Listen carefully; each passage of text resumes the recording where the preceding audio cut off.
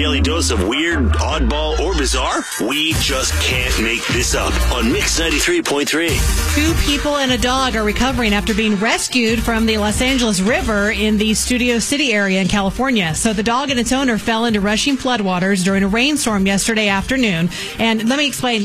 Tara, do you know what the LA River is? That's the one you see in the movies where it's actually like the canal that goes through the city. Yes. And, it's very dangerous, but there's like bridges and things that go over it. So it ended up being like a huge news story where they were following it live. And, this woman, she was rescued after about 30 minutes, but they couldn't get to the dog. And so they kept trying to get to the dog, and he just kept floating down the river, and people would be over the bridges, and like they just kept following him, trying to keep track of him and make sure that they knew where he was. And there was even a bystander who jumped into the water, grabbed hold of the dog, but they became separated, and the man had to be airlifted to safety as well. Eventually, they were able to get up to the dog and save him, but it was 2 hours later after this huge like live TV event, and people were watching him. But he's going to be okay, and so are both of the people.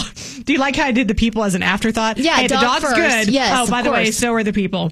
Unwanted shoes are showing up at an Illinois woman's doorstep. She's been receiving shoes via UPS for about a year, and she did not order them. And she's done everything she can do. Like, she's contacted the company, she's returned them, she's tried to do whatever, and they just keep coming. She noted around 15 to 20 pair have arrived, and she says it's not even cute. They're really, really tacky, and the shoes are not even her size. I am frustrated with this situation because it keeps repeating itself. They don't want the shoes back, and I don't want them either. Both UPS and Amazon have been contacted by the woman, and they say they're working on it, but they just keep coming. I think at this point, I would just sell them and make money. For sure. It sounds like the ultimate prank. Someone's like, haha, I'm going to get her, but she can make some money. She's done all the right things. She's tried to return them. You know what's so funny is that sometimes you can get things by mistake from Amazon and try and return them, and sometimes they just say, it's fine, just keep it. Yeah, seriously. It's the best ever. It's like a little bonus gift.